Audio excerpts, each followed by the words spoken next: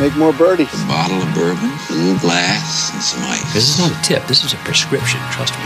If you don't, you will fall out of balance. Welcome to Birdies and Bourbon. Sit down and have a sip. Welcome back, everybody, to the Birdies and Bourbon Show. We're super excited today to have Chad Parker, the GM, COO, and Director of Golf. Cheers. There he is. From East Lake Golf Club in Atlanta, Georgia. Chad, thanks so much for taking some time. I hear you got a little event coming up in a few weeks at your course. We do, yeah. Thanks for having me, guys. We're a week away from players showing up for the Tour Championship.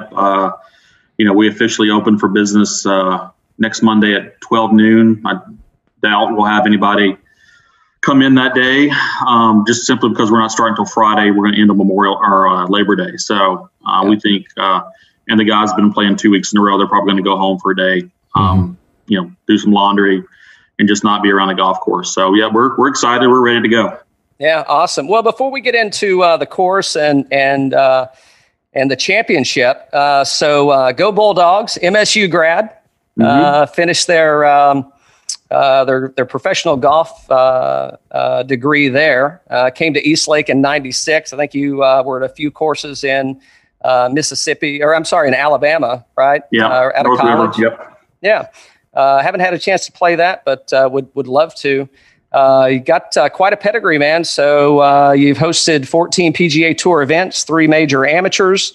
You recognized 13 times by Association of Golf Merchandisers Top 100 Golf Shops. I didn't get a chance to vote in that, but I absolutely would. I've been there several times to your course, and great job, great merchandise, awesome logo there. Let's see. You can always vote with your credit card. That's right. That's really the best way to vote. Yeah, good point. Exactly. Oh, I've definitely made some donations in there. Thank you very much. We appreciate it. Yes, sir. Yeah, recognized top 40 under 40 by the Atlanta Business Chronicles.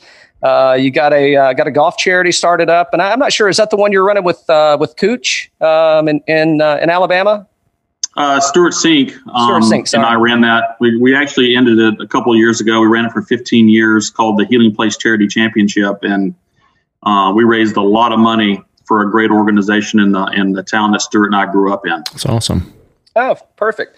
Well, there is one thing that I want to get into, but we'll save that for a little bit later. It's a little deeper in your bio. Looks like one of your passions, but we'll get to that acronym a little later. So, yeah, we can't miss on that one. I got some hard questions for you too on that one. I want to know if you're an Alabama guy or a Georgia guy, since you're living here now. But so we're definitely different times, right? And we don't want to spend this talking about COVID, but you've had the Tour Championship there for 14 years, and obviously it's going to look a little bit different with no fans. I'm sure it's been easier setting up, right? So you don't have the grandstands, et cetera, that are going to be all over the course. So what's the experience been like for you, if you don't mind sharing? Well, yeah, I mean, I think that we've actually had this will be the 20th time we've hosted the Tour Championship. I think it's 14 maybe in a row. So it's because when I first started, we used to alternate with Champions Golf Club in Houston. They would go out there, and then, we would come back. And then starting in 2004, we've had it every year. But this year is certainly unique. I mean, from the very beginning, all of the discussions that we've had with the Tour, has just been the best guess. And we spent a lot of time talking to some of the early events, what they were doing. But even those, the protocols changed week to week, and it really varied depending on what city and or state they were in.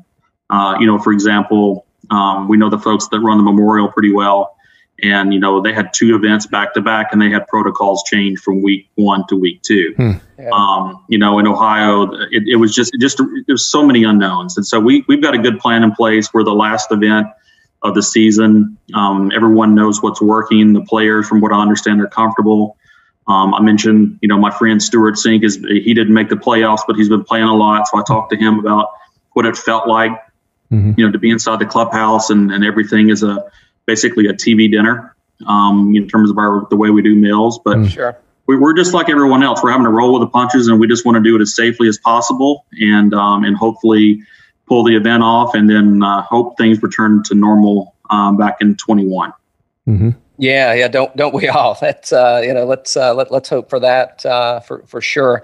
So talk a little about the course, if you don't mind. So I'm just down the street from you, a mile and a half or so from the course, and we've been having a lot of rain. Yeah. And it hadn't been sprinkles, right? I mean, I guess we're getting some of the output of the storms that are kind of hitting the Gulf, et cetera. So what's preparation look like for you guys? And I would say I've had a chance to play East Lake several times. I played it in I guess the original format is the format that it's in now. But for many years, what is now the front nine was the back nine, right? You ended on the par 3. So again, beautiful course, beautiful layout, great walking course.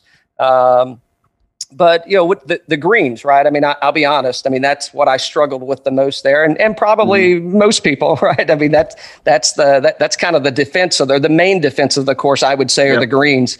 So what does that look like as far as getting those things ready, getting them fast, just with all the rain and everything that's going on? Well, I mean, a certain amount of rain is essential. We all know that. But, over the last, let's say, 30 days, I think we've had rain 14 of the 30 days in some measurable amount. And many of those have been, downpours that wash bunkers and mulch and pine straw and all that. And it's just extra man hours to keep up with all that. The other thing to remember for us with the rough, the way it is for the Tour Championship, we really can only mow that when it's dry. You can mow it when it's wet. It's just like your yard. Imagine the highest you've ever seen your yard and then going out and mowing it right after a huge rainstorm. It's not a lot of fun. Sure. And you multiply that by, 80 some odd acres of rough. You have to take the dry times when you get them. I mean, today was a great example. It was raining this morning.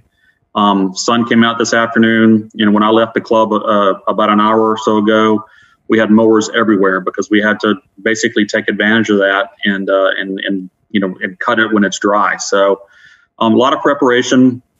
One of the most intriguing things about hosting a PGA Tour event is the level of detail that we get from the PGA Tour agronomists in terms of the conditions that they want to see. Back in July, I got I think it was an 18 or 19 page detailed report all of the targets that we're going to be expected to hit, from however much moisture is in the green to the green speed, fairway height, tee height, when we're putting out applications of certain fertilizers, down to the nth level of detail. And what a lot of people may not know is that information actually goes up to the player advisory council. So I'm copied on the emails of players that are on the council, and they're interested in that kind of stuff. Sure. And so it's not just thrown together. It's a lot of science behind it. And then when you take Mother Nature doing what she's done the last, let's say 30 days or so, it's difficult to execute on that, but we have to, do the best that we can and hope for kind of a normal weather pattern.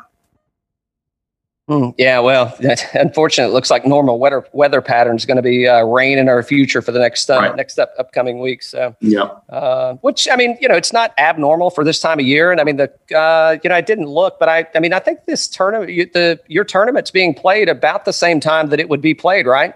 We're a week behind. We normally would be right now. Would be starting today. So. A few years ago when the schedule was revamped, the tour wanted to get out of college football, and Labor Day really is the kickoff of college football now. Well, it used to be. It was. Right. And so we wanted to get done before that. There's so much going on in Atlanta Labor Day weekend, in addition to, the Chick-fil-A playoff or the kickoff games. Some years there's 2 of those. So there's just a lot of reasons not to try to compete with that. Yeah. So no fans, I'm sure. No fans. Yeah, no fans. No fans. And this is going to be a little unique. A lot of the courses that we've seen played over the past several weeks, they've been, the courses are cut into neighborhoods. So even though no fans, obviously if you live on the course, people are kind of inviting people over, bringing them around. You expecting a lot of kind of hanger-ons around the gate. You really can't see a lot, the way you've kind of got things, with the fence and all the trees, et cetera. And then especially on the front nine, if you think along the back road back there, it's not 2nd Avenue, but the one street up. Allendale, yeah. So I guess, no concerns there. There may be some of that, and all that we ask is if you do decide to do that, to just follow the protocols of socially distance, wearing a mask and trying to be safe as you can. So, Sure. We don't expect a big problem with it, but we have plans in place should we encounter anything like that. Right. That becomes out of hand. We don't really expect any issues with it. Right. Yeah, exactly. So I'm sure you've been watching some golf because there's, I guess basketball kind of is on, baseball's kind of on. So who, if you can answer, and if it's a fair question, so we're heading to Olympia Fields this weekend. What a hell of a performance by DJ over the weekend, man. I mean, that guy, Dan and I were talking, we recorded last night, and it's just like, sometimes DJ's there, but he's really not there. And, this week, man, boy, was he there. I mean, in all sense of the measure. So if you can say who you think is going to make it. Well, I was looking at the field right before, I dialed into this. I mean, we've got, 3 former champions in the top 30 right now. We've got a lot of guys playing some great golf. If you look at the scores at TPC Boston, there was a lot of low round shot, and DJ just happened to shoot 4 in a row. Mm-hmm. So there's a lot of guys that are playing really well, and DJ or no one really ever hits every green regulation like he did yesterday. And if you're putting decent and you do that, you're going to shoot low. Yeah. And he did. And so, we'll see. It's a grind. If you're a golfer, that some weeks you have it, some weeks you don't. And one of the hardest things to do is to continue to do that week after week. Especially if you start struggling a little bit with your swing, which could happen, at any moment. But we're excited about the field. One of the things that's interesting storylines for us is we've got 2 East Lake Cup alumni that are in the field right now, including Scotty and Victor Hovland. Nice. Scotty shot 59, and he was the medalist when he played for Texas in the East Lake Cup. And so we knew it was only going to be a matter of time before we'd have alumni from the college, the country's best college programs that make it back. And we've got 2 in the field right now in the top 30. I think Scotty's like number 14 and Victor is like 24th. So both of them have a great chance of making it to East Lake, which would be a very interesting, development. So, they got experience there. They know the golf course, and they're not going to back down from anybody. Yeah, fantastic. Yeah, it'd be great to see those guys. It's great to see them show up, kind of a homecoming for them, right? Coming in 2 aspects as a collegiate player and then as a pro. So I just know, we talk about the players every week and different types of things that we do on here. And Victor and Scotty have definitely been in the conversation a lot, recently. Mm-hmm. Since that return from the COVID break, you saw Victor kind of break out early, and then Scotty within the last 3 weeks has always been in what was he? Where did he finish at? The PGA top 10 or so, right? And fourth. Okay. PGA, yeah. And then last week you saw what he did last week as well. So it's like, wow, this guy is like breaking out, and it's great to see. It's really he's great to see. Peaking at the right time, and a really nice guy. And that's been one of the neatest things about hosting the East Lake Cup for us is getting to see both the best male and female college players and how they play the golf course and how they think about things. Is very interesting and it's helpful actually to us and to see, because a lot of those players are longer than the average tour player. Mm-hmm. They hit it in different places than we see on tour. You've got guys like Bryson and DJ and a few others that bomb it every time, but there's a lot of those college players that just swing out of their shoes. Yeah. And if they connect, it's just amazing how far, but the dispersion is obviously a lot greater because you can't play golf that way. But yeah, we're excited about the field. It's going to be a different year. I'm going to be wearing a mask and staying away from people and trying to host it the best that we can. Well, last week was really kind of it was great to see, like you said, DJ put 4 good rounds together, but to finish minus 30, we haven't seen that very often. We saw, at Hilton Head, Cal was alluding to this a little earlier in terms of just Hilton Head, how that was played at a different time of year than it usually was. And I think that kind of caused the course to play a little bit different than usual in terms of its defenses or whatnot. But it sounds like with East Lake, you might have some rain to deal with, but overall it's going to play a lot like it has in the past. It will. You're right. I mean, it's a fair point. I mean, you take it, a golf course 2 hours down the road, how much different that's going to play in November versus it plays in April. It's going to be very interesting to see what comes out of that, because it's, it could be, that time of year, the original scheduled time and date. We could get some kind of crappy weather, right? It can be chilly. We can get a lot of rain. That's not uncommon, but November's going to be a really different. So yeah, I mean, I think good thing for you guys in at Eastlake is, you're not having to really deal with abnormal weather conditions. It's close enough to kind of what you get. So, you know what you're getting into as far as, getting it to your point, right? Getting the course right. What the specs are, you've been through the routine. So, so fortunate for you that worked out in that sense. So, yeah. It'll be interesting to see. I mean, weather plays such a huge part, and most people don't realize that. And so, if we get a wetter than normal fall, when Augusta National is trying to grow in ryegrass, it's going to be difficult. Even with all the resources they have, Mother Nature's going to win. So we hope that doesn't happen, and I'm sure everything will be great. I look forward to watching it. I miss having it. So, but yeah, we are fortunate to be very close to our original date. Yeah, awesome. So one thing about the course, I mentioned it earlier, and I'm sure you get this a lot, but for people that don't know, so originally the course was set up, correct me if I'm wrong, but as I recall, the course was originally designed and set up the way that it plays now, meaning that number one, it's the first hole on the left, right, and going over the pond. That was the original number one. And then over time, the nines were reversed. So you started on the right side by the clock. And there was a decision made to reverse it. Well, so I think the biggest caveat there, again, for me, from an amateur's eye, is today you finish on a par 5 versus before the move you finished on the long par 3. It probably tips out at 235, 240ish. Yep. So a hell of a par 3 to finish on, and then and now you're finishing on a par 5, and it probably tips out at 580 or 90, so close to 600, I guess. So yeah. I mean, I think that if you look back at the history of the golf course, since we reopened in '95, the golf course played with finishing on the par 3, and so but prior to that. Dating all the way back to 1904, the original architect was Tom Bendelow, and the golf course was routed completely different.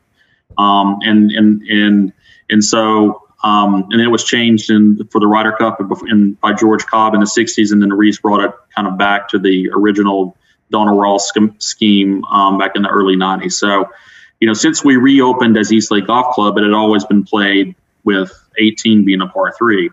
And then as time wore on with the Tour Championship and with ratings and with really dynamics of scoring, it was the main contributing factor. The front 9 or the back 9 now just plays easier, and there's more volatility in scoring. So that was really the reason that we wanted to do that, because it was going to be good for the excitement of the tournament, and we've seen that.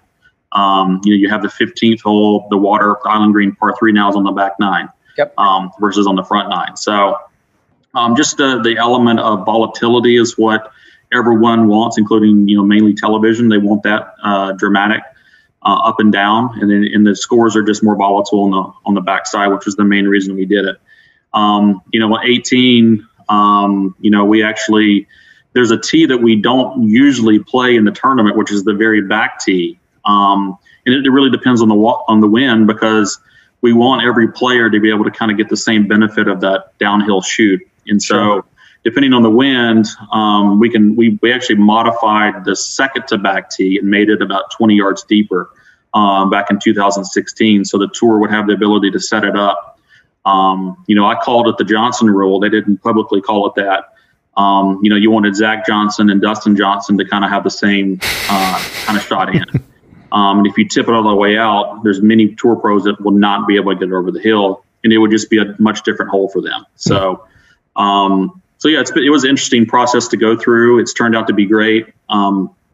We actually changed the routing about 2 to 3 months before, and we surveyed, I think, probably every player, but mainly every caddy that worked during that time, because the players would talk to the caddies, and the players may tell me one thing and the caddy something else, and just to see what would be the downside if we wanted to do this permanently.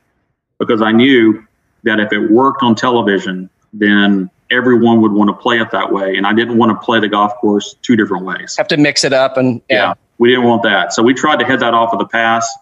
The only negative that I've heard is if you tee off on number one now, early in the morning, certain times of the year, you're hitting right into the sun coming up. Oh, yeah. But outside of that, there's really been no negatives, and it's been great. It's been great. It's helped our pace of play. It's helped a lot of things. So we're well pleased with the decision. That's great. Yeah, the few times I played it, again, I played it both ways, and I did not enjoy finishing on that par 3 that, I've got to hit, hybrid, maybe 5 wood to get there. So if I was having a crappy round, it's definitely probably, I'm not getting any strokes back on that, which now, if I'm having a decent round, I can potentially score on 15 or at least not, or I'm sorry, on 18, but at least not lose strokes, So, I think it absolutely, I think that's a solid move. And again, it's best of both worlds, right? I mean, your regular activity, they like it, and it's good for TV. I mean, it's a great opportunity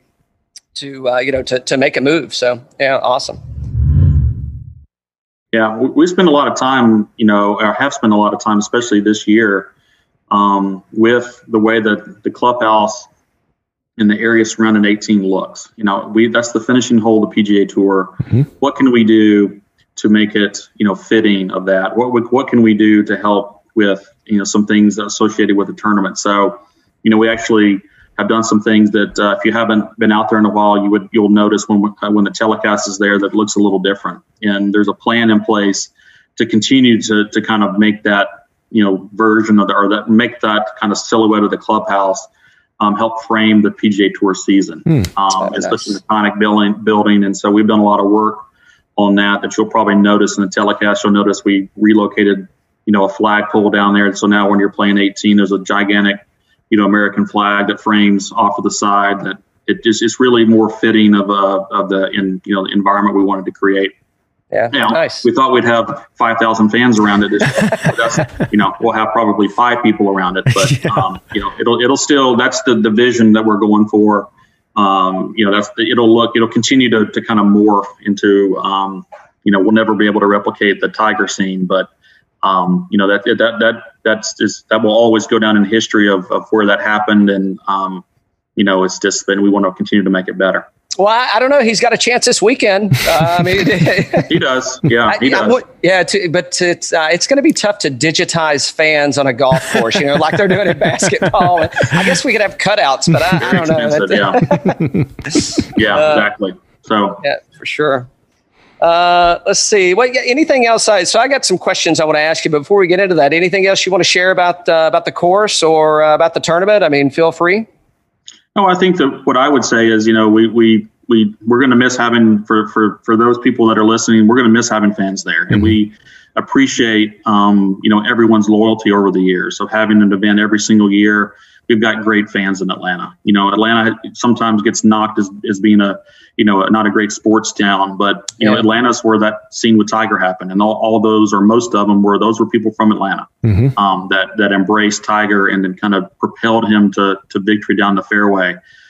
So that's the first thing I would say, is that we're going to miss seeing you. We appreciate the support that you've shown over the years, and there's ways that you can support us virtually, that there'll be broadcast, during the telecast, of ways that you can still support our charitable partners, because that's the real reason that we do the event. Mm-hmm. So, and some of the beneficiaries of the money that we raise, has been disproportionately impacted by COVID. And so raising money is more important this year than maybe any other year. So, those were the two things that I would say. And, to our partners at the PGA Tour, we have really worked hard with them to create the environment that these kind of events can happen in. And we fully expect that as soon as it's safe to do so, that trajectory will continue, and it'll make the Tour Championship even gain more stature in the golf schedule and in the minds of the players. Yeah, well, the East Lake Foundation, again, I'm pretty close to the neighborhood there. Actually, after college, I lived just across the street from you off of Glenwood Road. So mm-hmm. The East Lake Foundation, it's fabulous in what it's done to the community, and in giving back. And if you you were around 20 years ago, or maybe 25, and then you look at the neighborhood today, you know, it's definitely lots of changes that's happened. So it's not just a golf course. I mean, it is I would say a community centered, I'll use the word foundation, right? But it is about, you know, bringing back and revitalizing what was a not very, not a fun community, and it's turned it into, if that's a fair statement, it's turned it into a place that people want to be, and it's good for everybody. So, agree. Well, if I couldn't be any more stoked about the event, I am now that you're making the changes to the way it finishes it up. And I'll tell you, you know, Cal and I were talking yesterday in terms of just this finish we're coming towards with your event being, you know, the last one, and just the different, you know, people that are leading in the FedEx points or leading as the, you know, official world number one. You see, you know, it was Rory, and then Rahm took it for a week, and then JT took it, and then Rahm took it back, and then, you know, then DJ takes it. It's just like, I don't know the last time we've seen this type of volatility in terms of these leaders, and it just makes it even more fun to watch as we go into the last week of the year. Yep, and I mean that's really what the tour envisioned when they created the FedEx Cup playoffs. You know, now 13 years ago, I guess. You know, that's what we want, and we want the playoffs to mean something. We want, you know, but it's got to first mean something to the players, and now that it does. And you hear people talking about my goals for the year are to make it to Eastlake or make it to Atlanta. And that's what was envisioned from the very beginning. And so, you know, we're uniquely kind of situated to host a 30-person event. I mean, with our facilities, the size of our range, where we are in terms of the infrastructure, it's a good fit. And then we have the charitable message on top of that. It's great. So it's, you know, we're excited. You can tell that every year that we've hosted it, the pressure gets a little more and more because, you know, in terms of the players and how they're preparing. I was being interviewed for something else, and I was talking about, you know, the Saturday night in 2018 before Tiger won on that Sunday. He was the last person on the property. We had closed the clubhouse operation down, and, you know, we were basically sweeping up, and, you know, look at him on the putting green, and he's down there with his caddy, putting these 6 and 8 foot putts, you know, with maybe 4 or 5 inches of break on them, you know, until basically the sunset. Wow. And he knew that he was going to have to make those the following day to win, and he did. So, you know, we see guys like that grinding out, you know, to the very darkest hour. It's pretty impressive. So we're excited about hosting it, and I agree that the changes and how the rankings are going is very exciting. You know, I was great. I mean, one of the most compelling things for us yesterday was watching Louis Oosthuizen. You know, he got in on the number. Yeah. He's been to Eastlake a lot, and, you know, one of the nicest guys I've ever been around. You just want to see guys like that do well. There's a couple other guys like Kevin Streelman that's in the field. Webb Simpson, who's playing great this year. I mean, they're nice guys. They're great guys. And both Kevin and Webb played in Stuart and I's event in Florence before, so I've gotten to be around them. And they're just, you like to see folks like that do well. You know, and then you got I think 3 out of the UGA program that are in the field: Kisner and Brendan Todd and Harris English, who, you know, Harris lost his card last year, or he lost status again. Sure. Yep. And shoot, he's playing lights out, and he'll be there. He's like number 12th or 13th on the list. Oh, yeah. So, I mean, there's a lot of storylines. I think all 3 of those guys, you know, they're a couple of them, I think they're going to be there, but all 3. And I think they've got a chance to, you know, to win the tournament. I mean, Kisner won it 2 years ago, I guess, when Rory won the 2 years ago, I believe. Yeah. Yeah. Kevin hasn't won it, the tour championship. He's been there many times, but he hasn't won the event, but I don't know how many years in a row he's been there. It's been a few. Yeah. And Harris, you know, he played when he first came on tour. I think he made it a couple times too. So it'd be good to have those guys back, you know, and have some hometown boys in the field. Well, it definitely is meaning a lot to these guys these days. And you're naming all these great guys are going to be there, and, you know, Streelman and Kisner and all these guys. And, you know, we saw DJ, who just won last week, say early in the year, I think it might have been before or right around the before or during that break, right on that March timeframe, he said he wanted to skip the Olympics because he wanted to focus on the FedEx Cup, you know, and it's just showing how much this means to these guys. Oh, yeah. Then we saw during the TaylorMade event, Rory kind of talking a little smack early on about how he had won 2. Don't forget, guys, I've won 2 of these things, you know, and it's getting to be that it's getting to be more competitive, like you're saying. Absolutely. It's great. So I haven't played any of the courses that they've played. I played Hilton Head, but outside of that, I haven't played any of the courses that they've played since the comeback. If you were to relate East Lake to any of the courses that they've played, sorry, I don't mean to put you on the spot. We can move on. But if you had to, I mean, I would say, for me personally, I would say, and I haven't played Augusta National, but I would say East Lake and Augusta National are very similar. I don't know that they've seen anything. I mean, if I had to compare, I mean, I'd probably say maybe a Harding Park would be the closest thing that you'd get to it. I don't know. Do you have any thoughts on that, or? Well, I think it depends on what you're talking about in terms of similarities. I mean, weather plays such a huge part. Like Harding Park, for example, the weather played, the way that the area is out there and the way the ball flies is so different than most places you go. But I have not played Sedgefield, but and which the Wyndham was at last 2 weeks ago or last week. Or 2 weeks ago now. Their greens are the same as ours, Bermuda rough. That's going to be the closest that they've experienced, and a lot of guys played it because the schedule was so concise. I'll say this about the way that we've seen people prepare. These days, tour players, I mean, they are so dialed in. It doesn't really matter where they are, and they're going to be concerned about a couple things: weather, and they're going to be concerned about the type of grass on the greens and the type of grass in the fairways in terms of the balls rolling, and then how the rough's going to play. And they're going to practice. They're going to think about it like that.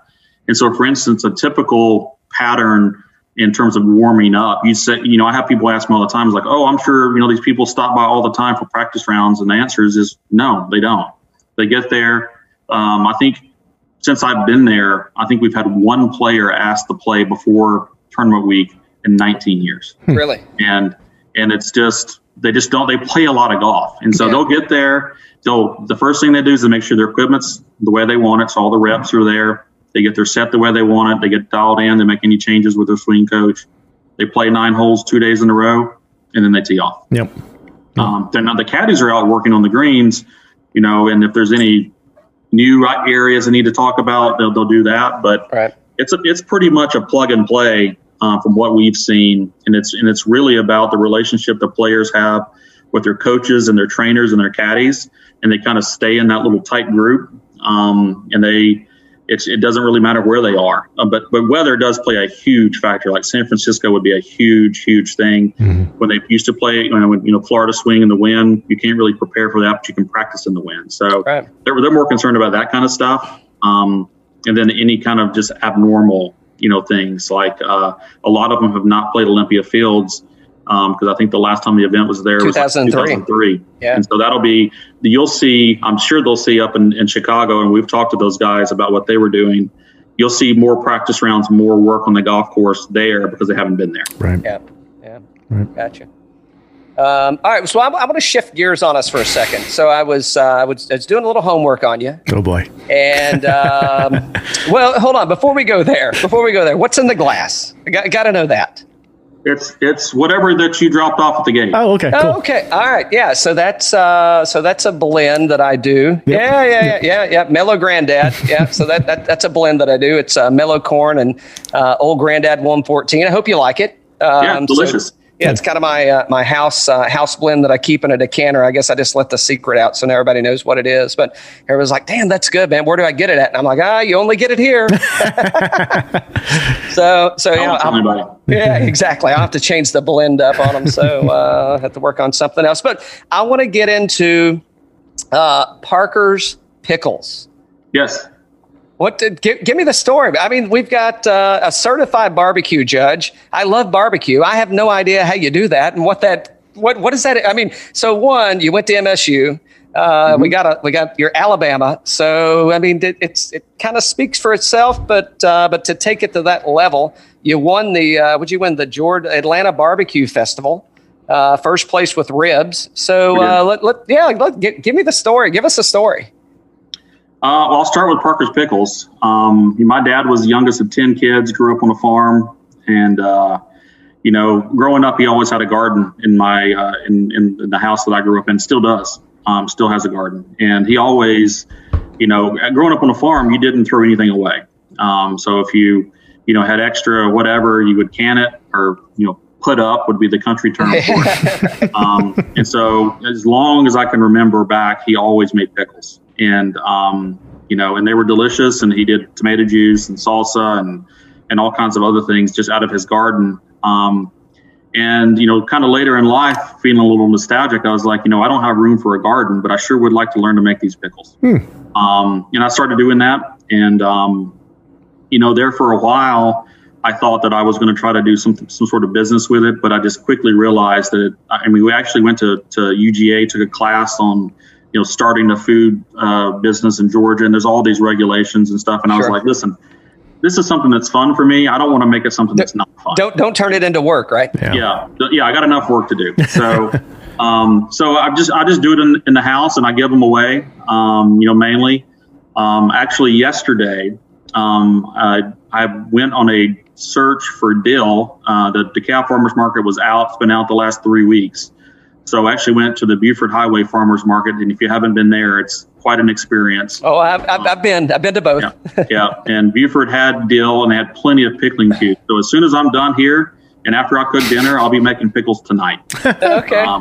And so Parker's Pickles, is a passion of ours, and I've got people texting me and asking me suddenly, hey, when can I get a jar? I need a fix, blah blah blah. And I'm out myself, so it's time to make some. So that's the story with Parker's Pickles, and it's just a hobby, but mainly it's just a tip of the hat to my family's legacy of growing up on a farm, and it's a way for me just to remember that I'm only one generation away from my dad who grew up on a farm, worked the fields, got out, went to college, became a pharmacist, but that's one generation away from a much different lifestyle. Sure. And I just want to be able to remember that. I've also been known to do okra every once in a while too. Oh, cool. So anyway, it's just a passion, and I love doing it.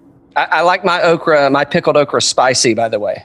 My pickles and okra are spicy. Nice. I was going to say there's actually only one way to do it. So, if you said, hey, let me have some pickles and they weren't spicy, I'd be like, I don't know if he knows I don't know if he's doing. Yeah. They're spicy. I'll make some without spice for a few friends of mine that don't like spicy food just in general, but I'd rather not do that. But they're just basic, garlicky kind of pickle, but yeah, it's something that I really enjoy doing. And in fact, Stuart Sink had he had a charity event up at the River Club for about 8 years, and he called me one day and he's like, "Hey man, would you consider making pickles that we could put in the gift bags?"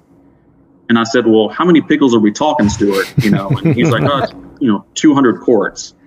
And sometimes I've been known to procrastinate, wait to the last minute. And, I tell you what, finding 200 quart jars, mason jars, like 2 nights before you need them, is not easy. But I went to, I think, how many grocery stores do you go to? I went to 11 different Publixes to get them.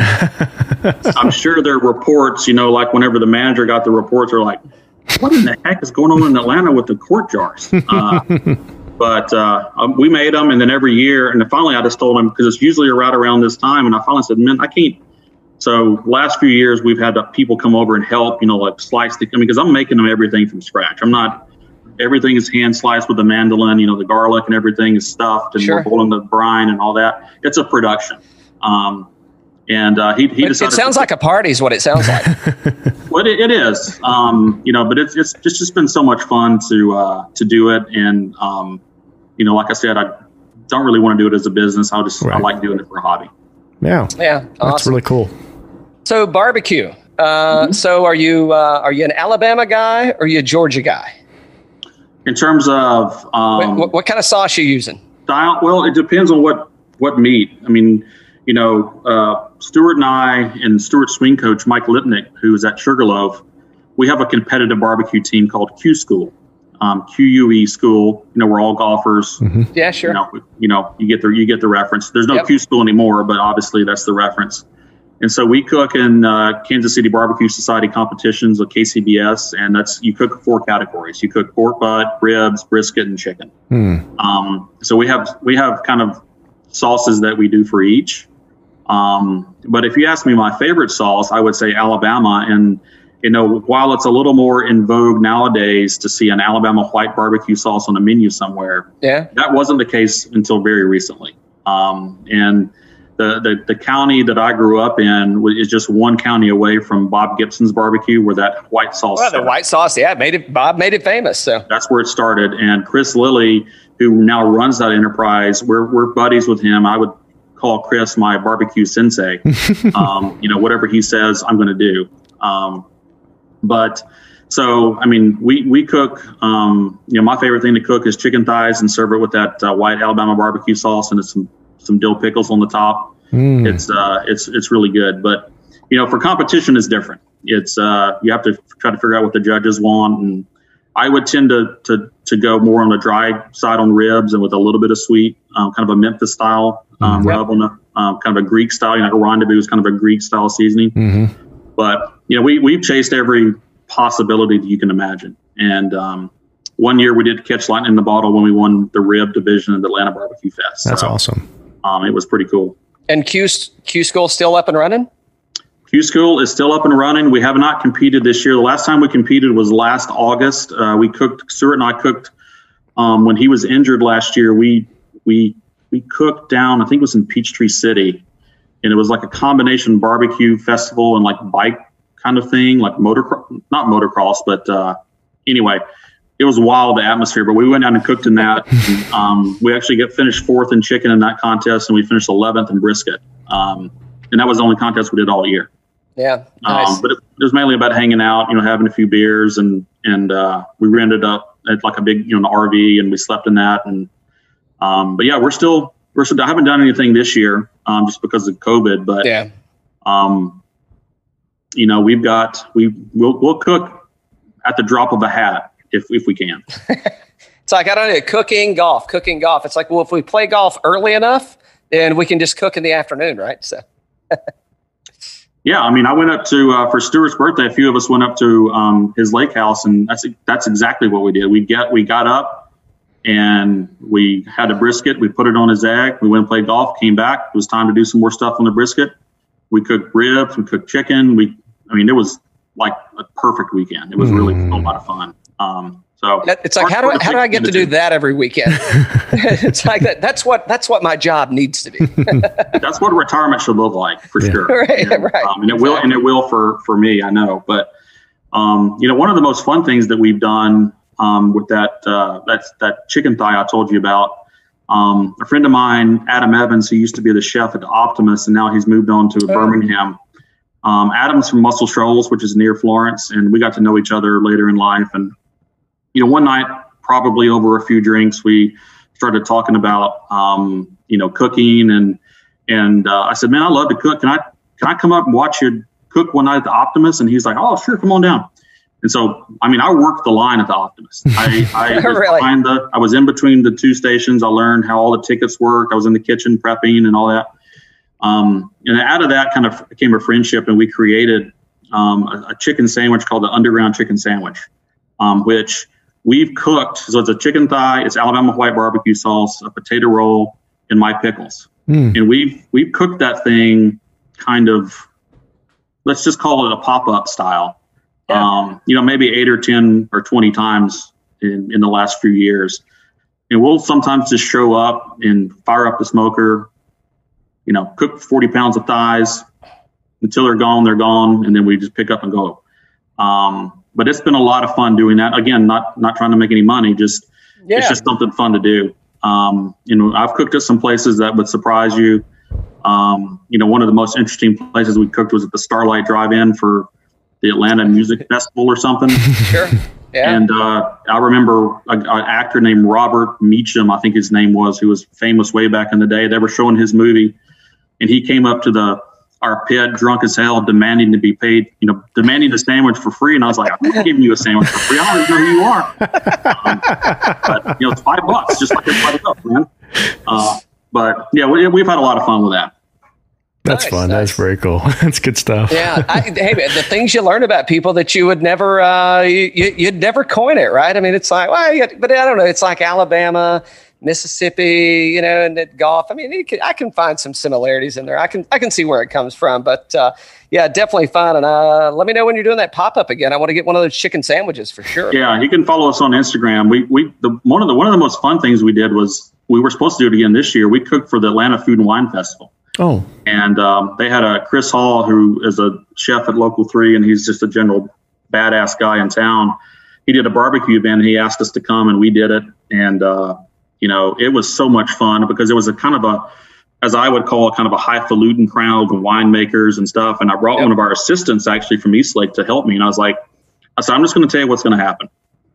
People are going to come over and look at what we're doing. We're going to have our T-shirts on and our sunglasses, and they're going to kind of, turn their nose up us. And then what's going to happen is a few people are going to taste this, and then we're going to get busy. And then people are going to start drinking wine, and we're going to get really busy. Mm-hmm. I said, just watch it. I said, by the way, and this guy's single, and I was like, just watch it because there's going to be some people pulling on you by the end of the night. It totally happened exactly like that. We completely sold out of all the chicken. Wow. My favorite thing that happened, there was like a young woman that every time she came up to the booth, she would pretend like it was her first time. She was like, oh, well, what is it you have here? I was like, we've already been over here 6 times. You know exactly what we have. You're welcome to have another one if you want. You don't have to pretend. Like, just take it, right? Oh, that's hilarious. So we sold out of that. I mean, stuff like that. That's just so much fun to do. It's and again, not trying to make any money. People were asking me like, "Where's your restaurant? Where's your? Do you have stickers? Where's your merchandise?" I was like, "I don't have any of that." I mean, I did make some stickers because people asked for them. But, sure. Right. So the next time we do something, we'll have stickers. I mean, you sent me a sticker for your podcast. So, oh, yeah, for sure. And I put those stickers all over our barbecue tubs of all the different things that we've done. So it's just fun. I mean, I think it's really important in life to have outlets that, are outside of your job, that your job can define you and it can really weigh you down.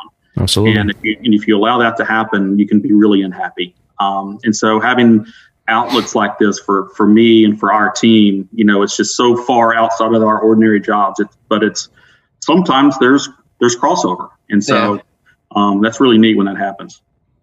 Absolutely. Well, Chad, so for the listeners out there, not to get too personal, but what's your daily in terms of your grill? What do you use for your grill bike as your daily? So I have an egg at home, and then we have for our rig, we use an 84-inch Lang smoker. So it's on a 13-foot trailer, and we keep it behind the clubhouse at Eastlake. So if next time you're out there and you peek your head in the loading dock and it's sitting right there, the folks down at Lang, put our logo on the front.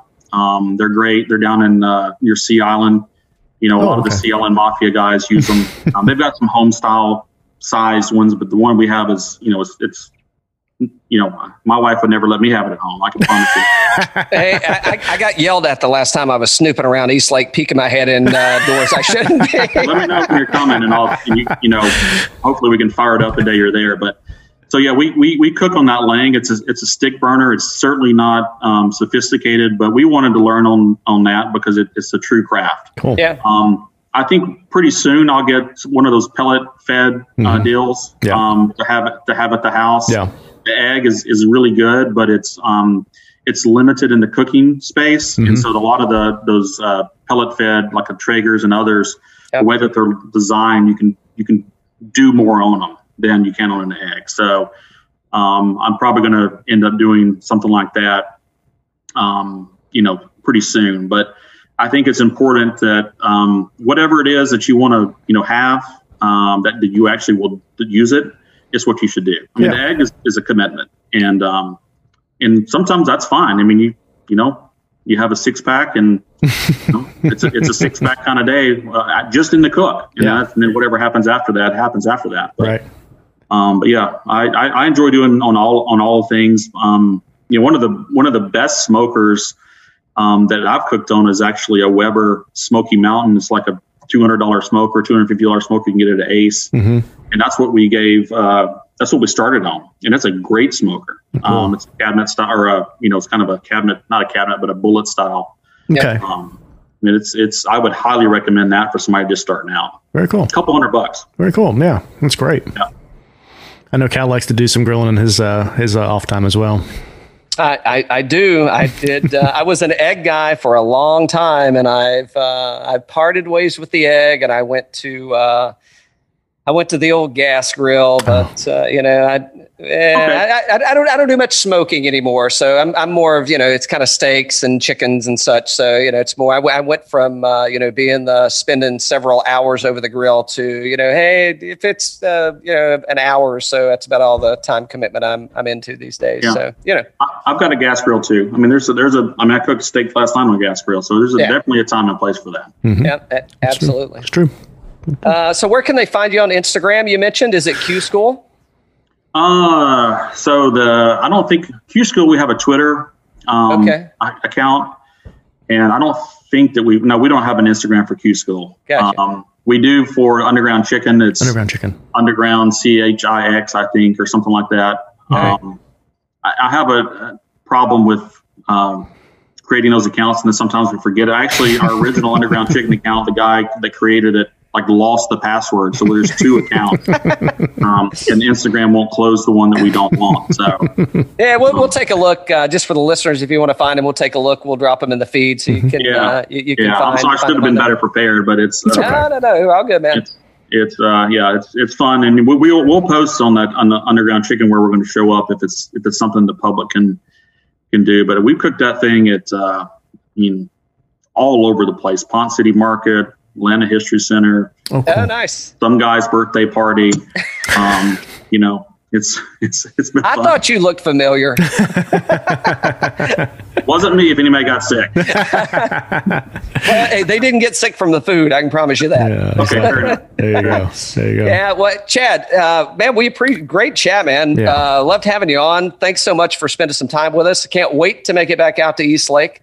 What a great place. And unfortunately, I'm not going to make the cut for the top 30, so it won't be next week. Maybe next year. There's always next year. You never know.